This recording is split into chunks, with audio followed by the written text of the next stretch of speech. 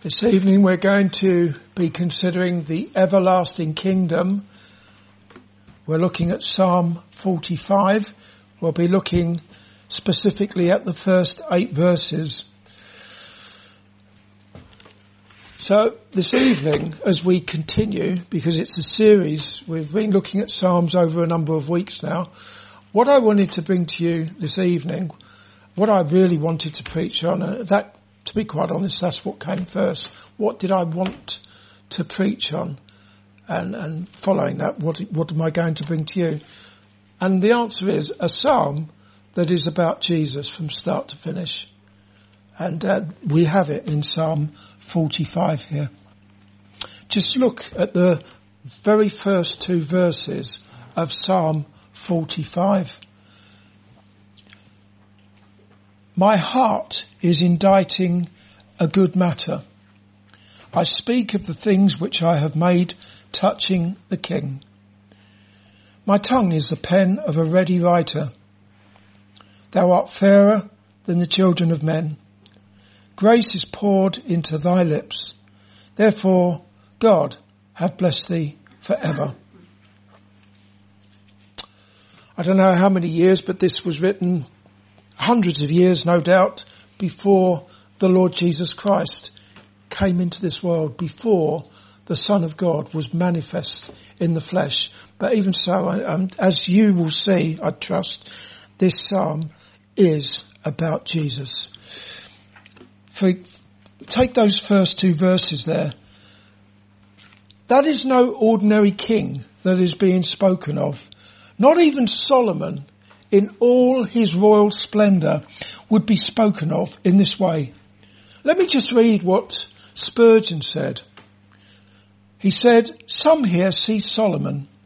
They are short-sighted. Others see both Solomon and Christ. They are cross-eyed. Well-focused spiritual eyes see Jesus only. Well, we'll see if Mr. Spurgeon is right. Let's focus our eyes on King Jesus. Verse 1 again. My heart is inditing a good matter. That can be understood as meaning my heart boils up a good matter. Also the psalmist said that the words that he spoke were made by him. The meditations of the psalmist's heart are described as a good matter because they were centred on not just any old king, but none other than the King of Kings, the Lord Jesus Christ. With such lofty and majestic thoughts bubbling up in his heart, it's little wonder that what came out of his mouth were things that were made by him. He was not simply giving voice to idle thoughts. What flowed from his heart were well-crafted meditations, a sweet aroma, no less. As the Lord Jesus Christ said in Matthew chapter 15 and verse 34, out of the abundance of the heart, the mouth speaketh. Clearly, thoughts of Jesus came from the heart of the psalmist and were spoken by him. These wonderful meditations that were bubbling up inside his heart, well-crafted thoughts proceeded from his heart and out of his mouth. When the psalmist said that his tongue is the pen of a ready writer, that had nothing to do with the speed of his speech or of him being an accomplished writer. Of course, he was an accomplished writer. His works are recorded for us in the Bible. Rather, he was moved to do so. What he wrote, he was moved to do so by God, the Holy Spirit. And he spoke as one who wrote for the generations to come on the subject of the King of Kings, the Lord Jesus Christ. In verse 2, look at verse 2 again. Thou art fairer than the children of men. Grace is poured into thy lips. Therefore God hath blessed thee forever. It's as if Jesus has suddenly appeared before the psalmist, and the psalmist is now speaking directly to King Jesus when he says, "Thou art fairer than the children of men." But isn't that how it is, dear Christian, when prayer proceeds from a heart that is filled with thoughts, with meditations of Jesus, that Jesus draws near to his people in a very special way? That must surely be the experience of all of you who know Jesus as the God of your salvation and as your King. Whether your prayers proceed from a heart that is bubbling up a good thing in the privacy of your home, or when perhaps you're at the communion service here with other brothers and sisters in Christ, and you have that sweet communion with the Lord Jesus Christ as if he were here. And indeed, I would argue that he is here. That we have that extra special measure of his presence at such times, when our thoughts are centered on Jesus. By saying, "Thou art fairer than the children of men," the psalmist was saying that Jesus is without equal in beauty. There are those who can be said to have a certain beauty of character, but it must be remembered that the beauty that they have is by the grace of God, and it is not a sinless beauty. Even the greatest amongst the Lord's people are still sinners, but they are sinners who are draped in the Lord Jesus Christ.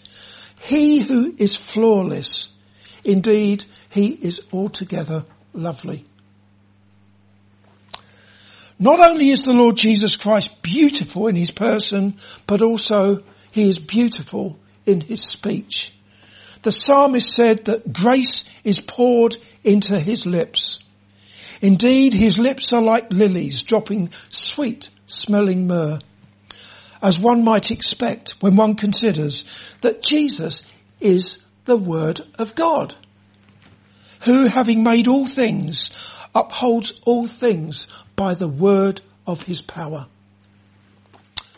Last of all, in verse 2, the psalmist said, "Therefore God hath blessed thee forever," which has reference to God the Father blessing the Lord Jesus Christ and exalting him upon the successful completion of the work that he sent him into the world to do, as mediator of a new covenant.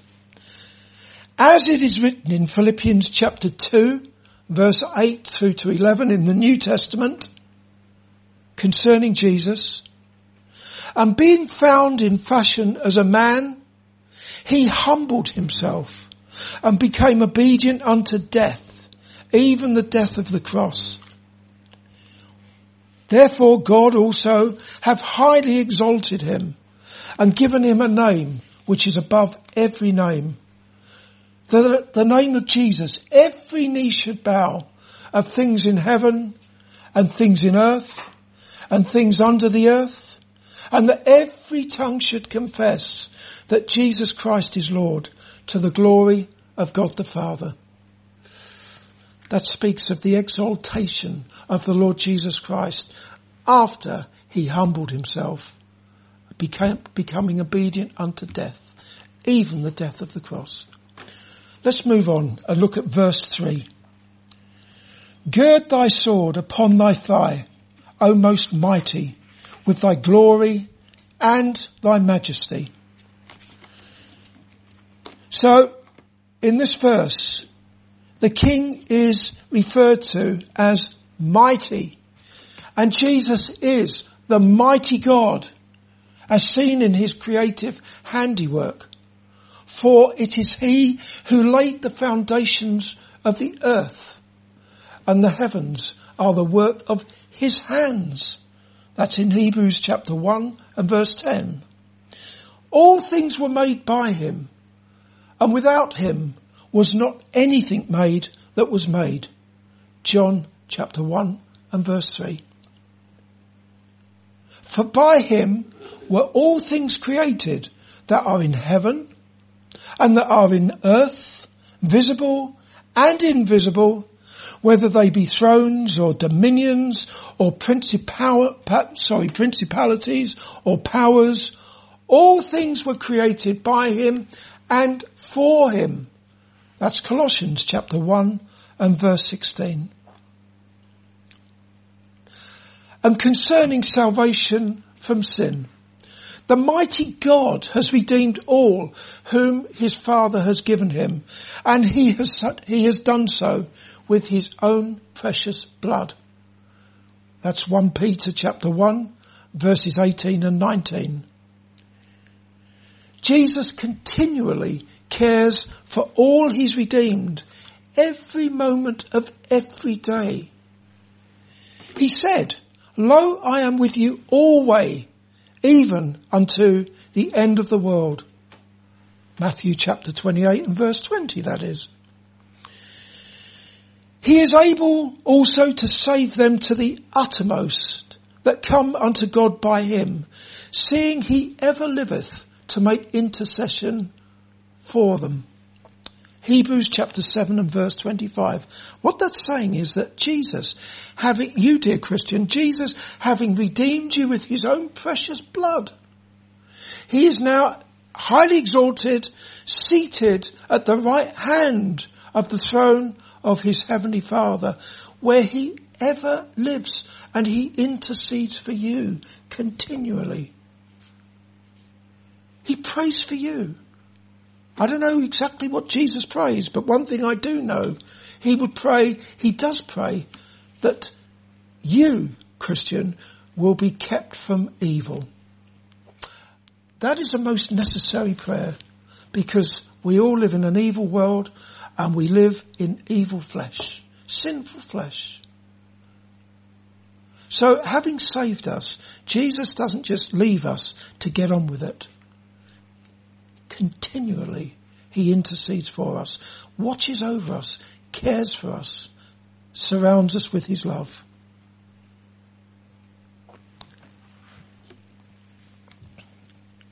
He gives unto them everlasting life. They shall never perish. That's John chapter 10, verse 28. We see in verse 3 in the Psalm 45 that the mighty God is called upon to gird his sword upon his thigh. I don't know if that makes you think of anything else in the Old Testament. It certainly reminds me of something that happened at a time when the children of Israel encamped in Gilgal by Jericho after all those long years, 40 long years in the wilderness, having been delivered from captivity in Egypt. They were in the wilderness for 40 long years, and finally they were going to receive the land promised to them by God, a land flowing with milk and honey. And they were camped by Jericho, which would be, I think, the first of their conquests. And that was about 1,400 years before the mighty God, the Lord Jesus Christ, became flesh. And according to the book of Joshua, chapter 5, verses 13 through to 15, Joshua, who was the leader of the children of Israel, he was the successor to Moses. Moses was dead by this time. Anyway, Joshua lifted up his eyes and looked, and behold, there stood a man over against him with his sword drawn in his hand. Again, they were camped by Jericho. They were going to conquer Jericho. And suddenly he sees this man with his sword drawn, just appears with his sword drawn.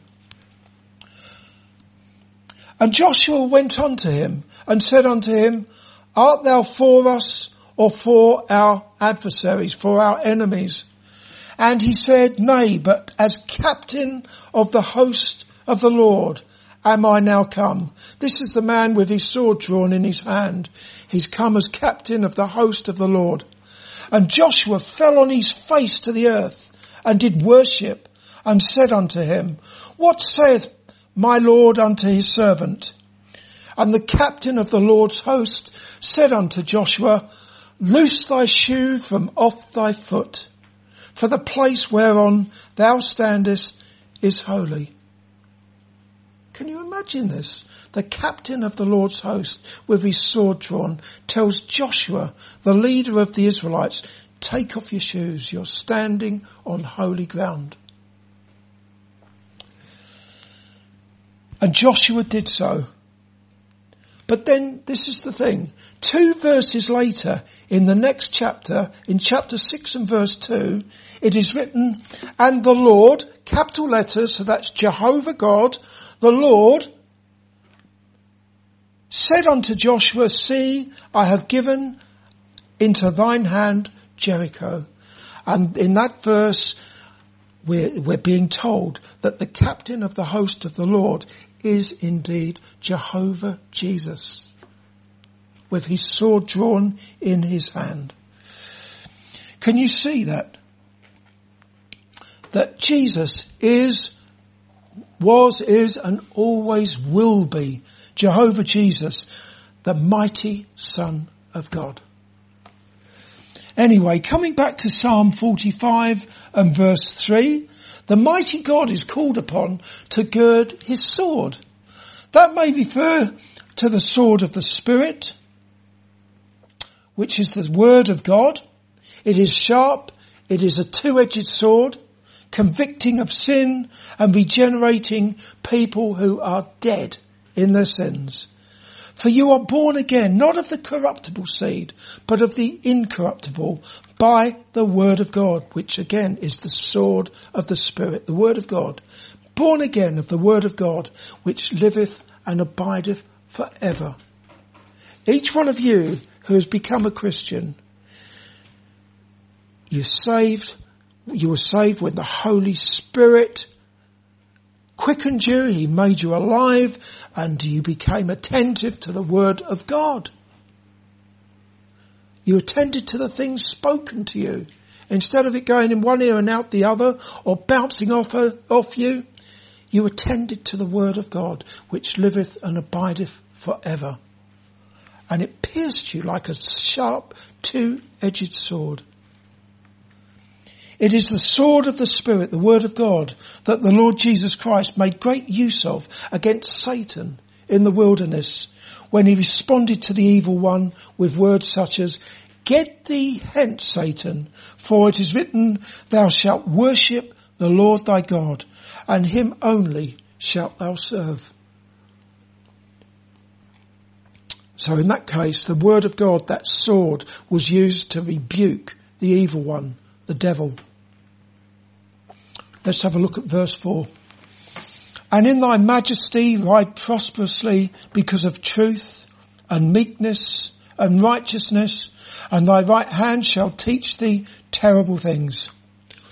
The wheels of the chariot that the Lord Jesus Christ rides upon are majesty, truth, meekness, and righteousness. And in this chariot, Jesus conquers and subdues rebellious sinners, and he brings them into his everlasting kingdom. The Lord's majesty, truth, meekness, and righteousness are all to be found in his gospel and the preaching of it. His majesty is set forth when the divinity of Jesus is declared. We see the majesty of Jesus when we hear and we understand, we believe that he is the King of Kings, that he is Almighty God. As for truth, Jesus is the truth. Through the preaching of his gospel, sinners who live in a world of lies and whose own hearts are deceitful above all things, your own heart deceives you. Sinners are brought to a saving knowledge of Jesus, who is the truth. And they go on to serve him, having been freed from the bondage of sin. They serve him with thanksgiving in their hearts. The Lord's meekness is made known when his mercy and his grace towards hell-deserving sinners are proclaimed. his obedience unto death, even the death of the cross, and his resurrection to new life are the righteousness of all who take refuge in him as repentant sinners, having believed on his name. Isaiah chapter 55 and verse 11 tells us that the word of God shall not return unto him void, but it shall accomplish that which he pleases, and it shall prosper in the thing whereinto he sent it. As such, we can be sure that the mighty God's journey in a chariot of majesty, truth, meekness and righteousness is not in vain. It is not a wasted journey, and it shall accomplish its purpose. That journey shall prosper with all who are ordained to eternal life, believing in Jesus for the forgiveness of their sins and being added to his church. Let's have a look at verse 5. Thine arrows are sharp in the heart of the king's enemies, whereby the people fall under thee. We've already seen that the Lord Jesus Christ is the mighty God, but also according to Isaiah chapter 9 and verse 6, he is the Prince of Peace. The fact of the matter is that to know Jesus is to know peace. But if you do not know Jesus, then you do not have peace. If you are not trusting in Jesus for the forgiveness of all your sins, if you're not trusting in Jesus for everlasting life, any peace that you may lay claim to, that you may claim to possess, can evaporate at any given moment. You know that as well as I do. However, the peace that all you Christians have, that deep inner peace, regardless of whatever else is going on in your life, but that deep inner peace is one that will endure, it will not evaporate, and that is because it is not a peace that comes from you, it is the peace of God. A peace that the Lord Jesus Christ gives you. It is of divine origin. Having said that, we need to remember that as well as Jesus being the Prince of Peace, he is a mighty warrior. We see that in these verses. He is a mighty warrior who not only has a two-edged sword, but also he has very sharp arrows indeed. Within his quiver, there is the arrow of gospel truth, which he shoots to the ends of the earth. There is the arrow that when it hits the target of a man's heart, it reveals something of the perfect holiness of God and his sinless righteousness. There is the arrow that when it reaches deep into the heart, it exposes all manner of lust and depravity and the abject failure of that person to love God as he ought to. Also, there's the arrow that reveals the impossibility of justifying oneself before a holy God. There's the arrow that reveals the richly deserved punishment for sin as being everlasting death in hellfire. But also there's the arrow that reveals salvation through faith in the Lord Jesus Christ, the mighty God who took upon himself the curse of God's law when he bare in his own body the sins of all who would ever trust in him. These arrows are far-reaching. They're just as likely to hit the target of someone who's going through some kind of crisis in life as they are someone who doesn't have a care in the world. They penetrate deep into the heart, whether someone likes it or not. And that is because people have no control whatsoever over the direction of those arrows, which are fired by God. Those arrows cannot simply be pulled out and thrown away. In fact, they kill. The target dies to sin and self, and by the grace of God, that person is born again to new life through faith in the risen Saviour, the Lord Jesus Christ. Can you see that the person who is mortally pierced, his heart is mortally pierced with those arrows, far from being cursed by God, is blessed with every spiritual blessing in heavenly places in Christ Jesus. We'll have a look at verses 6 and 7. Thy throne, O God, is for ever and ever. The sceptre of thy kingdom is a right sceptre. Thou lovest righteousness and hatest wickedness. Therefore God, thy God, have anointed thee with the oil of gladness above his fellows. These verses are cited, they're found in the New Testament in Hebrews chapter 1 and verse 8, where they are applied to the Lord Jesus Christ. This takes all the guesswork out of this psalm. We know for a fact that this psalm is about Jesus. How is that? Because the Bible tells us so. It tells us in the New Testament, where we see what I've just read to you from verses 6 and 7. We see it in Hebrews chapter 1 and verse 8 being applied to Jesus.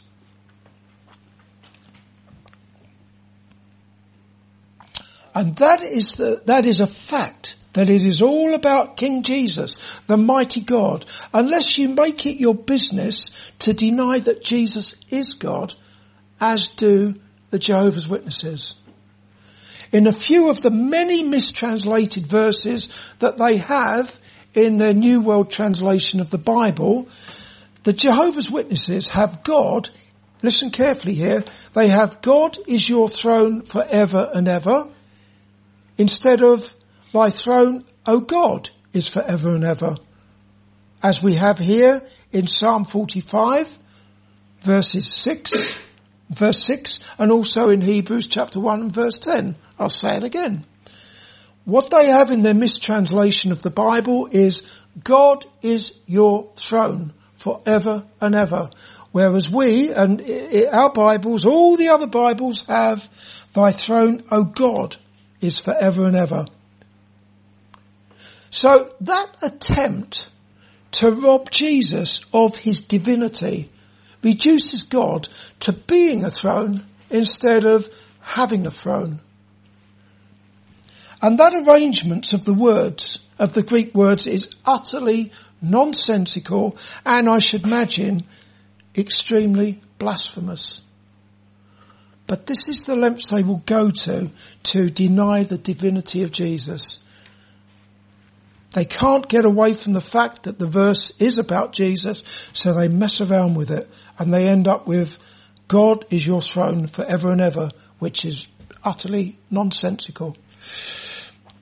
But as we see here, what is being said? What is being said in verse 6? Speaking of the King here, the mighty one, thy throne, O God, is forever and ever. The sceptre of thy kingdom is a right sceptre. Speaking of the Lord Jesus Christ, the one who was nailed to a cross and lifted up to die. The one who was crowned with thorns.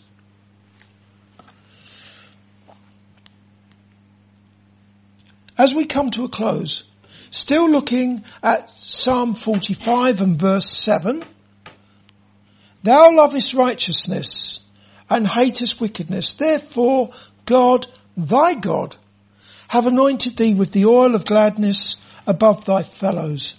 The oil of gladness is the joy that was set before Jesus when he was suspended between heaven and earth, nailed to a cross and crowned with thorns. He looked ahead to the joy that was set before him, when he would be seated at the right hand of the throne of his Father. The joy of gladness above his fellows. And Jesus is now set down at the right hand, seated at the right hand of the throne of God. And your joy, dear Christian, I speak to the Christians here, your joy is the joy of the Lord Jesus Christ. Just as your peace is the peace that he gives you, the joy that you have is the joy of Jesus. It is a deep inner joy that comes from knowing the King of Glory as your Saviour from sin, and the joy of knowing that you are safe in his mighty hand and in the hand of your Heavenly Father forever and ever. As a sinner saved by grace. Therefore, as I finish, bow down and worship King Jesus, trusting in him as your Saviour from sin and as your Lord. Amen. The Lord bless thee and keep thee. The Lord make his face shine upon thee and be gracious unto thee. The Lord lift up his countenance upon thee and give thee peace. Amen.